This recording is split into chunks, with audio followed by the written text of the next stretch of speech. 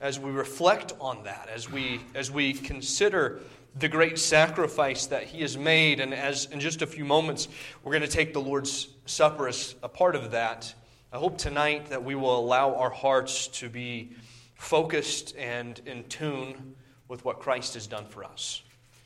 As we get started, let's pray and ask for the Lord's help, and then we're going to just jump into God's Word just for a few moments this evening and see what He has for us. Let's pray. Father, thank You for Your Word. Thank You, God, for the truths that we find in it.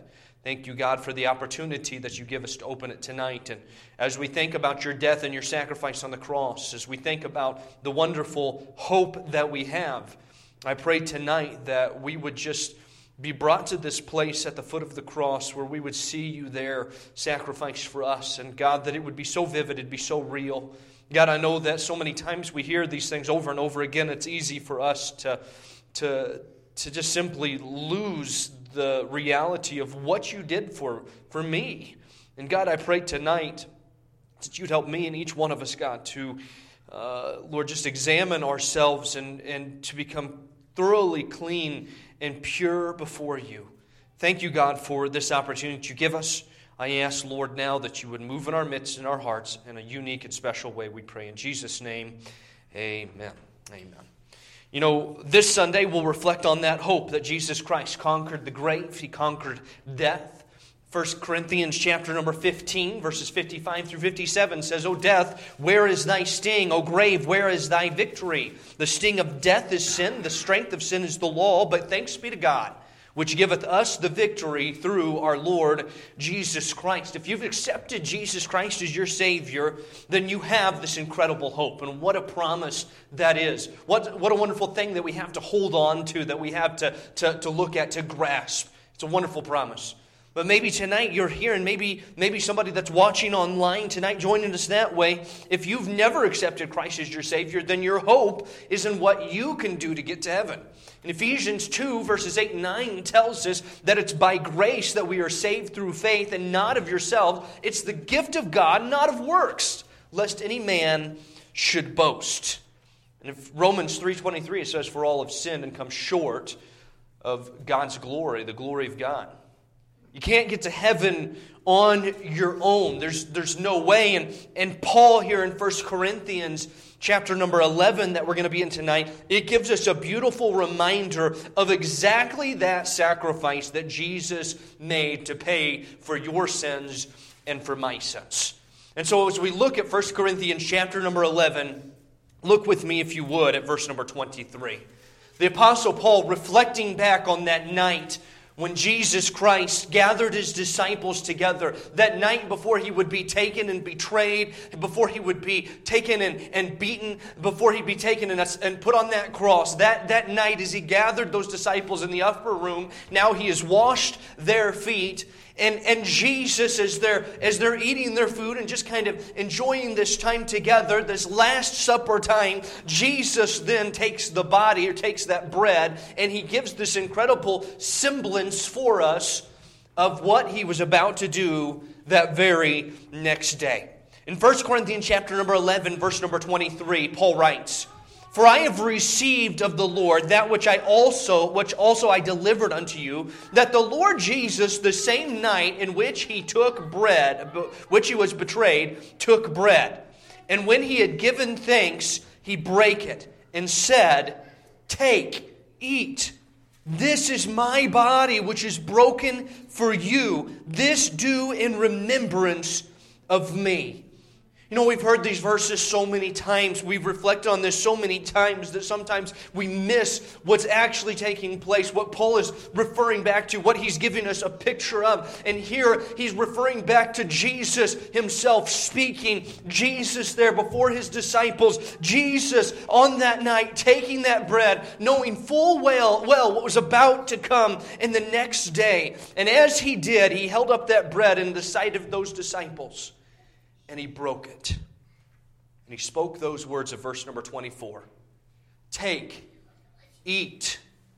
This is my body which is broken for you. This do ye in remembrance of me. Now, he did not say that the bread literally became his body. That was impossible because his physical body was standing there in front of him. Those that believe in transubstantiation have a problem here, because if Jesus really made that bread become his body, he'd been better off just saying, hey, just nibble on my finger. He did not do that, okay? Jesus said, this bread I am symbolizing, and he said, as you do this in the days ahead, as he says, you're doing this as a remembrance of me in the sacrifice that I am about to make. That sacrifice that he would make on the cross. His broken body. By the time that Jesus would reach Calvary, his body would have already been torn. The cat of nine tails that would have been whipped across his back, and as it would tear the flesh, and as his bones and his muscles would have been exposed, the crown of thorns had already been pounded deeply into his head. The splinters from that rough cross, as it was laid on his torn back, were now embedded into his flesh. Jesus, as he reached the top of that hill, his body was already broken. His body was already torn, but one final time his body would be broken as he laid down his hands, as he laid down his feet, and as they took those nails and pierced them through his hands and through his feet. And on that night in that upper room, surrounded by his disciples, they didn't know it just yet, but he was telling them, don't forget the sacrifice I am going to make for you. Tonight, as we reflect back on the suffering of Christ, don't miss the sacrifice that he made for you. As we look there at verse number 24, you could insert your name there. Take, eat. This is my body, which is broken for Kyle. Which is broken for Todd. Which is broken for Rick. Which is broken for you. This do in remembrance of me. It was his love that held him to that cross. He knew there was nothing that you or I could do to save ourselves. Our punishment was death, and Jesus was broken, and he died in your place. Tonight, see the broken body of Jesus. But not only the broken body, but then his shed blood. Verse number 25 tells us, after the same manner also he took the cup when he had supped, saying, this cup is the New Testament in my blood. This do ye as oft as ye drink it in remembrance of me. As Jesus hung on that cross, the drops of blood flowed down from his wounds. The psalmist told us about those open wounds in Psalm 22, verse 17. He says, I may tell all my bones, they look and they stare upon me.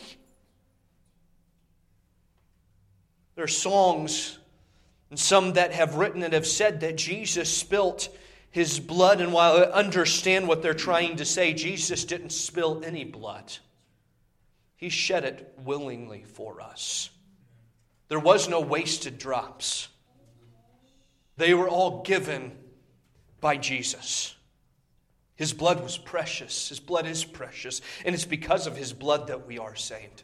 If it wasn't for the shedding of blood, as we just heard in the video, we would have no hope. In Hebrews chapter number 9, verse number 11 says, but Christ being come and high priest of good things to come by a greater and more perfect tabernacle, not made with hands, that is to say, not of this building, neither by the blood of goats and calves, but by his own blood he entered once into the holy place, having obtained eternal redemption for us. For if the blood of bulls and of goats and ashes of an heifer sprinkling the unclean sanctifieth to the purifying of the flesh, how much more shall the blood of Christ, who through eternal Spirit offered himself without spot to God, purge your conscience from dead works to serve the living God. He goes on in verse number 22 and says, and almost all things are by the law purged with blood, and without the shedding of blood is no remission. You see in Hebrews chapter number 10, verse number 4, the Bible tells us, for it is not possible that the blood of bulls and goats should take away sins. We know in the Old Testament that the Old Testament priest, every year, that high priest would take those sacrifices that would be brought to him,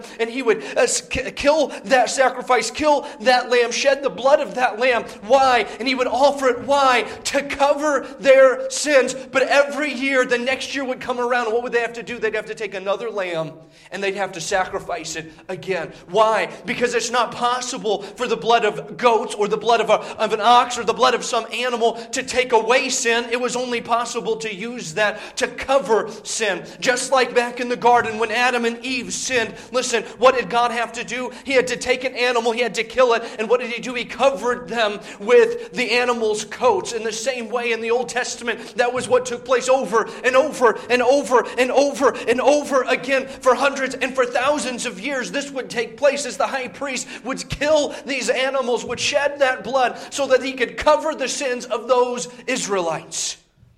Oh, but one day in John chapter number 1, John the Baptist was standing there, and he pointed out as the crowd gathered around him, and he looked and he said, "Behold, the Lamb of God, not that covers the sins of the world, but that taketh away the sins of the world." Jesus doesn't just cover sins like some animal.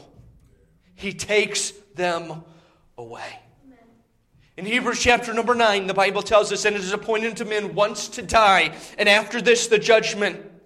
So Christ was once offered to bear the sins of many. And unto them that look to him shall appear the second time without sin unto salvation." Praise God, we can stand before the Father one day, pure, holy, without sin. Why? Because Jesus Christ shed His blood on the cross for you and for me. And on that night, He took that cup and He said, "This cup that you're going to drink, you're drinking it in remembrance of what I'm about to do for you on that cross." Tonight, as we observe the Lord's table, this is not for our salvation. This is an opportunity to sit down like those disciples and to reflect on the sacrifice of Jesus' broken body and the payment for your sins and my sins made by His precious blood that He shed for us. In verse number 26, He then gives us a reminder to look ahead. Oh, listen, this is maybe some of my favorite parts as we look at these verses. Verse number 26 says, "For as oft as ye eat this bread and do drink this cup, you do show the Lord's death till He come." As we take this time and as we take of the Lord's table, may we be reminded that, listen, friend, He's not gone forever. You see, it's not only a reminder of what He did, it's a reminder of what He's going to do. Jesus is coming back. Before He ascended into heaven, after His resurrection, He made that promise to them. He said, listen, in like manner as He goes, He's coming back. "I will come again," He told them, "and receive you unto myself." What a wonderful promise. But then He gives a warning. And this is important for everybody that's here tonight, those that are joining online. Verse number 27 says, "Wherefore whosoever shall eat this bread and drink this cup of the Lord unworthily shall be guilty of the body and blood of the Lord. But let a man examine himself, and so let him eat of that bread and drink of that cup. For he that eateth and drinketh unworthily eateth and drinketh damnation to himself, not discerning the Lord's body." God gives us a warning here. He says, listen, the taking of the bread and the cup is to be done by those, first of all, who have accepted Christ as their Savior. And secondly, those that have accepted Christ as their Savior and are right with Him. This isn't something to be approached flippantly. It's not something that we do just because of routine. No. This is an opportunity to have a clean, pure, holy relationship with God that He desires for us to have. Tonight, before we distribute the bread and the juice, we will have a time of quiet, an opportunity For those that maybe, if you haven't accepted Christ, and I know that the people in this room, everyone has made a testimony of salvation, but maybe you're here this evening and you'd say, you know what, I've been playing a game for a long time. Maybe you're watching online and you've been playing a game for a long time, and you say, you know what, I never actually have accepted Christ as my Savior. Listen, you can fool me, you can fool your spouse, you can fool your kids, but you cannot fool God. The Bible tells us many will say in that day, Lord, Lord, when I prophesied in thy name, done many marvelous works, cast out devils. What's he saying? Have served. But then will I profess unto them, depart from me, you worker of iniquity. I never knew you. Because it's not about if I raise my hand and say, oh, yeah, I've done that. It's if God's going to point to you and say, I know you. Because you can't fool God. Tonight, maybe you're in this room, you've never accepted Christ as your Savior. It's an opportunity to stop and to say, God, I know that I am a sinner, and I can't get there on my own. And I'm trusting in your payment for me. For others that have accepted Christ, it's an opportunity to get clean before Him. Psalm 66:18 says, if I regard iniquity in my heart, the Lord will not hear me. Maybe you're here tonight and you'd say, Kyle, you know, it's not a long list of things, but Kyle, there's a couple things. There's one thing. There's this thing that the Holy Spirit's pointing in my heart, and I know it's not right. If you know something isn't right and you don't get it right, I would encourage you to abstain from taking the Lord's table. I can remember one time in particular in my life where I knew something wasn't right and my heart wasn't where it should have been. And I made the decision on that night not to take it because I refused to get it right. The Bible's very clear here. Don't take of the Lord's table flippantly. Let a man observe. Let a man examine himself. Tonight, this is a wonderful time to get things right with the Lord. Oh, what a wonderful thing as we approach Sunday and we come to that day where we celebrate the resurrection of Christ, to get to that day with a clear, pure conscience before God. To be able to come to Him and say, God, I rejoice in your resurrection. And I know that there is nothing between my heart and you. Tonight, I hope you'll take that time to get that pure, sweet relationship with God.